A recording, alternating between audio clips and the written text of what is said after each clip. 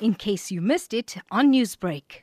It was approximately about 10 to 10:30 p.m. on Saturday evening when we were called to the horrific collision. It's alleged that one vehicle had broken down on the southbound carriageway, and whilst the passenger alighted from the vehicle, a second vehicle collided into both the pedestrian now as well as the vehicle. The pedestrian was flung quite some meters ahead of the accident scene, and then unfortunately sustained multiple injuries, and there was nothing more we could do, and he was declared deceased at the scene. Is the condition of the other 3 people that were injured known?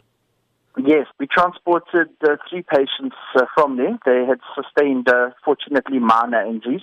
There was no serious or critical injuries out of the other 3 or the 2 occupants from the one vehicle and the driver of the second vehicle. The N2 is an extremely busy road. How would you caution motorists to be safe if they find themselves in a similar situation? People just need to be aware. I mean, let's just take last night, for instance.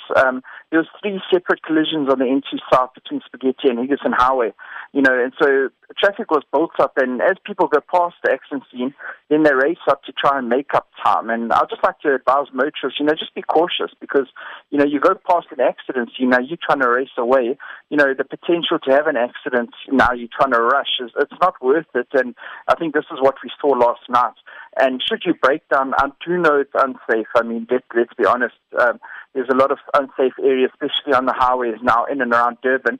But just try and move your vehicle to the emergency lane and stay in the vehicle with your hazards on, because, it's a double-edged sword. If you jump out, you could be knocked down, or you could be attacked, so it's quite difficult, but try to get help to you as quick as you can.